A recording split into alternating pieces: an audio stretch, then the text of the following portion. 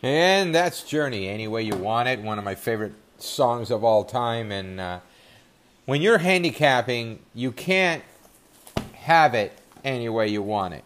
You've got to be able to do the work. I had a good friend of mine and a partner in the Racing with Bruno Bloodstock call me, and he was asking me questions about statistics and trainers.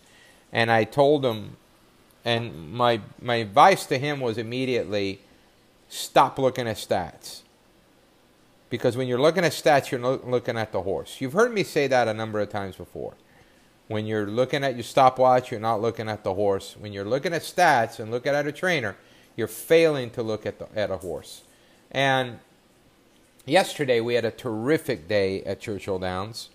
We had a number of the winners, but the biggest thing that I did for Saturday's card was look at the conditions of the race. And for example, in race 3, we loved a horse named Carrier Landing for Jason Barkley, who's gotten off to a really good start. Carrier Landing was riding from the 1 hole. I looked at the conditions of the race for 3-year-olds, which have started for a claiming price of $50,000 or less, and which have never won a race other than maiden or claiming. Well, there's also a parenthesis that says races where horses entered for $40,000 or less are not considered in allowances. So meaning that Carrier Landing could carry 120 like most of the horses in the field. And he's a 3-time winner. He's a 3-time winner in a field of 7 of non-winners of 2 lifetime. That means that Carrier Landing had 3 wins for $15,000 and $16,000 at Fairgrounds and Churchill Downs. Claimed both times, once by Eddie Connealy from Joe Sharp, and then Jason Barkley took him off of Eddie Connealy. That was a very astute claim, and to put him in the spot was a very astute placing. You can look at Jason Barkley. He's a 13% trainer. People wouldn't pay a whole lot of attention on it statistic-wise. But in this spot, a 3-time winner was facing Smile Bryan, who won for a $50,000 maiden claiming, got beat for starter allowance 50s, non-winners of 2 the time before. Tom's Last General, who had won 1 race out of 9 starts, had broken his maiden 2nd time out at Indiana Downs at 5 furlongs on the grass. You had Golden Tiger that broke his maiden for 50 last time out. You had a lot of horses. The entire field had not beaten winners. Carrier Landing had. $9.80 later made it look easy, but Carrier Landing had beaten winners, including open winners, open 3-year-old Colts and Geldings for $15,000 at Fairgrounds on February 23rd. That is paramount. That is a very strong,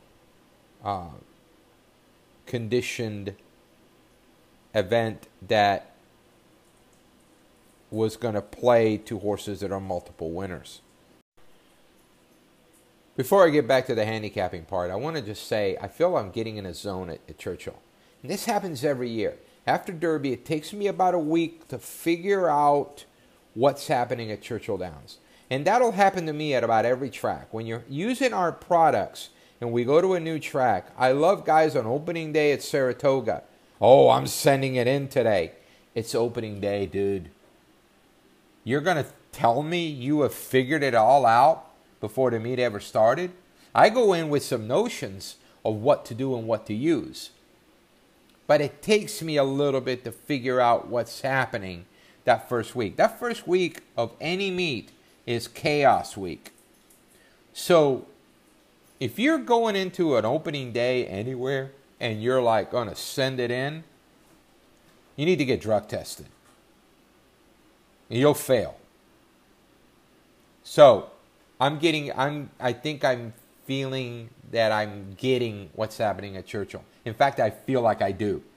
I have to work harder on the analysis of the horse, where it fits with the conditions. And that's why I'm trying to tell you statistics. By going to statistics first, you're not looking at where that horse is placed. Before we get to looking at more horses and talking a little bit about when you're handicapping and what to do, RacingWithBruno.com. I like the Churchill cards today. We've got Santa Anita, Belmont, Gulfstream, and Churchill. We really should have hit the pick 6, pick 5, and pick 4 last night in the last part. Especially the last pick 5 paid, I believe, $27,000. We had all the horses. Just how you structure your ticket. So go to RacingWithBruno.com. Get your Churchill Downs, Gulfstream, Santa Anita, or Belmont for today. So, the biggest thing you can do before start looking at statistics is look at the conditions of the race. One that got by me was the 5th race yesterday at Churchill, a non-winners to 2 lifetime around 2 turns.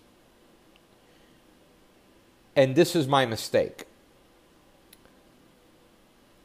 I didn't trust Miltontown because I felt that in his 2 starts, Stewart stretched him out and didn't get the result he wanted. I kind of gave up on it. But if you sit back and look at it, you've got Sabrina's Bling on the inside that's had multiple failures. Co-Worker has had multiple failures. Zing Zang has had multiple failures, and it's a $300,000 tap it, dropping into $50,000 tells you the horse isn't any good. Just like Richie had multiple failures. These are all non-winners of 2. Our Alibi is the one that I thought would have a shot.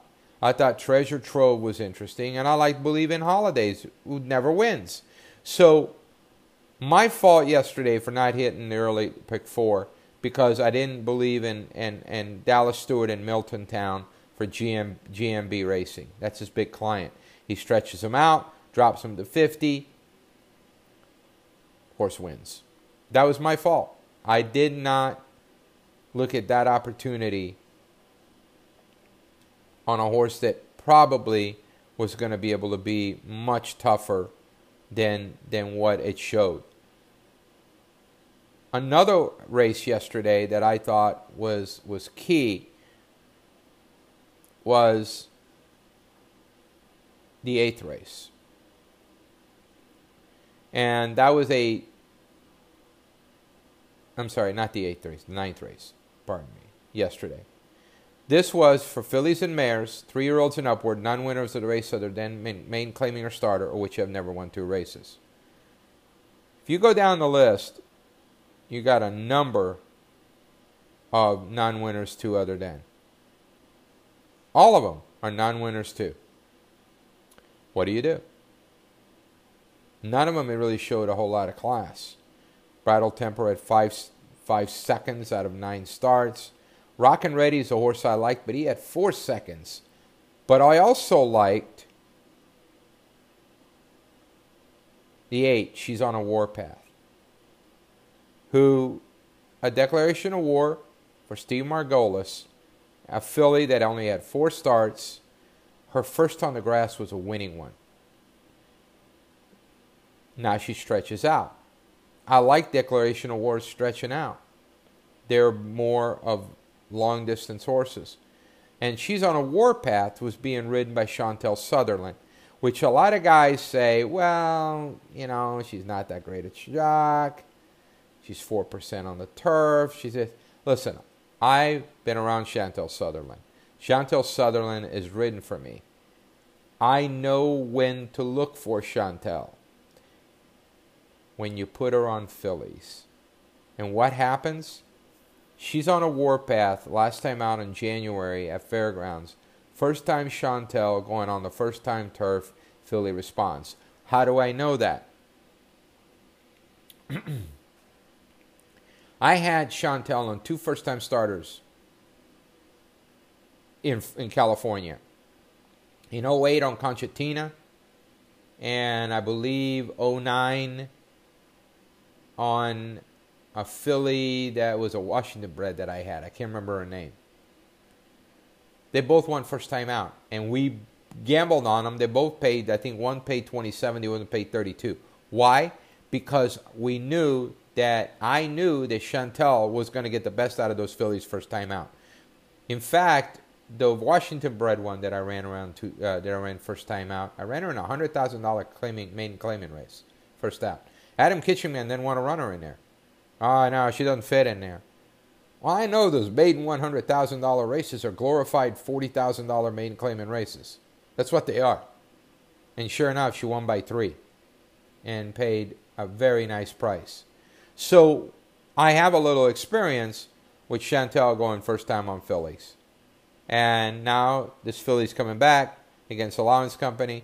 She's done less than anybody else wrong. Very, very live horse. She's on a warpath. And that, again, was understanding a little bit more than just looking at statistics. If you're looking at too many of statistics and trainer percentages, you're missing the boat because you're not looking at the horse. Trainers looking at the horse and deciding where to go, which may not agree with the statistics because that doesn't tell you anything on this horse. And here's what I mean. If you really want to have statistics, you've got to break it down to where Steve Margolis was with Chantel Sutherland on a filly second time on the grass. It doesn't tell you. You can't break. Nobody will break down those kind of statistics. Not even Stats Lens will break that down. Intuitiveness of understanding where that horse fits and understanding the horse. I've got a couple of horses like that at Churchill today that I like a lot, and I'm looking forward to gamble on. Also, let's go back. People look at, like, for example, in the 7th race, there was a 5-1 morning line horse for Brad Cox named Green Fleet. They're going to list statistics. Well, geez, Brad is 29% first time on the grass. Dirt to turf, 33%. Ooh. Turf starts over 30%. Him and the jockey are 38%. Green Fleet is a bad horse. Green Fleet was a Baffert that could not run. He was at a Fleet Alex that they spent $35,000 on. Bob ran him 4 times and said, "What are you doing to me? You know, this horse can't run. You got to send him out of here." This horse was never any good. So you're looking at those statistics saying, "Oh, this is a great play." And I'm looking at it going, this horse can't run. And sure enough, don't even know where he finished yesterday. So understanding who the horse is before you look at the statistics will help you a ton. So that is another great and important angle. How about all the tappets yesterday? Yesterday we had a number of tappets at Churchill. One of them was, I want to say, in the 5th race started off, horse named Zing Zang. 4-year-old colt, 1-time winner, eligible for non-winners of 2, ran 14 times, $300,000 tappet. Okay, if you get wowed by lots of zeros on auctions, you're a loser. Because as soon as a horse starts training, that doesn't mean anything anymore. So you're going to lose right off the bat. Also, at that time, Keeneland, September 2016, when this horse was bought for $300,000, Tappett's stud price was $300,000. You do the math. The breeder took a bath. Probably lost $100,000 in that whole deal. And Gainesway owned them, was the breeder. So Gainesway bred the horse, only sold for $300. The stud fee's $300. It made nothing. So they couldn't sell him. They sold him at the sale. They made $300. They broke even. Maybe lost a little bit of money. Moved on. It was 2-1. Didn't fire one single iota. Let's move on over, and I'll give you a couple other examples. There was another Tapit, Oxburger, that ran in race 7. $900,000 Tapit. Again, another one bought at the sales for a ton of money by Stone Street, who actually bred the horse. So here's a little insider to this. If they bred the horse and still own the horse, and the horse owes $900,000, that means they sold the horse and kept a piece of them. So in other words, whoever bought in, either bought in for a third or a half.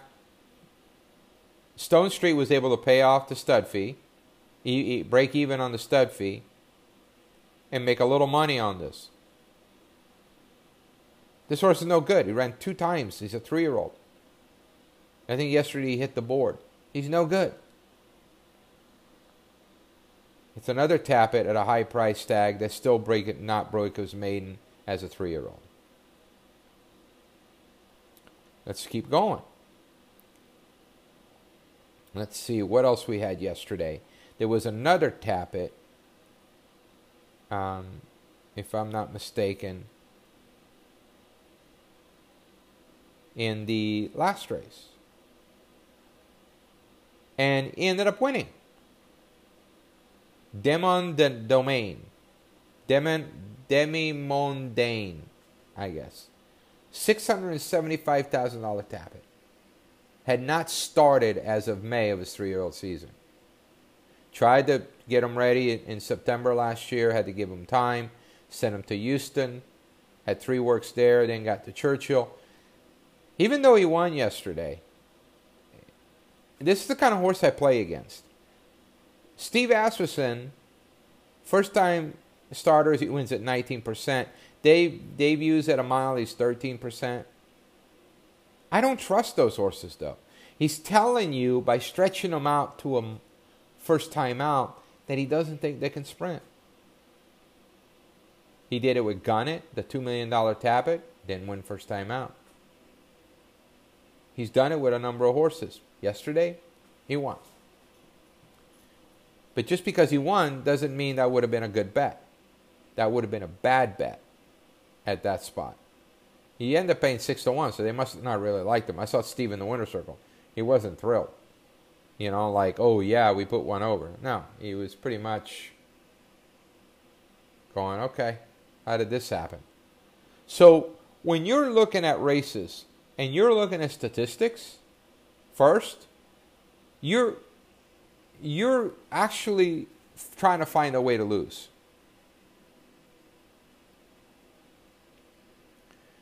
And when you're trying to find a way to lose, first thing you're gonna do is gonna look at the trainer percentage. My recommendation to you is stop looking at trainers' percentages and look at the horse. And does the horse fit the conditions? Because if they fit the conditions, the trainer's putting them in the right spot. And most trainers know where to run their horses. If you're sitting there, shaking your head, going, I don't know what Bruno's gone off the deep rocker telling me not to look at stats. Statistics are important. Yes, they are, if used correctly. I'm there every day. I watch how these guys train. I handicap every day. I watch where the horses are placed. All of them can't be Chad Browns. They can run all their horses in straight maidens, then run an allowance or run them in stakes. You got to get creative. You got to understand where your horse belongs. And I think those examples from yesterday are very important. There's quite a few today that I like off conditions. And that's what's winning at Churchill. I told you about a week and a half ago, I'm trying to figure out what's going on at Churchill and how to play it. I got it down now. I get it. You got a handicap. You can't just go by numbers. You can't just go by stats. Because what's happening, real handicapping has to take place at Churchill Downs. So, heed my words.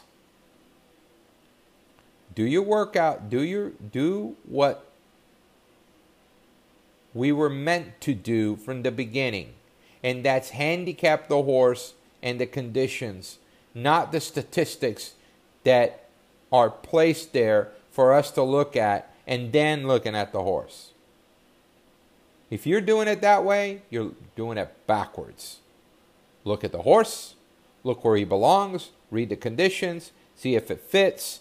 How does the trainer fit into this? The trainer entered the horse, so you know he's putting the horse in a spot that he thinks that horse can run. There's your stat right there. Trainers don't go by stats, by the way. When they start reading their own stats, they're in trouble. Greatest example, and I'll leave you with this. One morning in the 1990s, I walked into Baffert's tack room, and I had just printed out my statistics on trainers on the grass. And he looked up at me, and he goes, "Let me see those." And he looked at his own. He looked where he was. He was winning at 20% on the grass.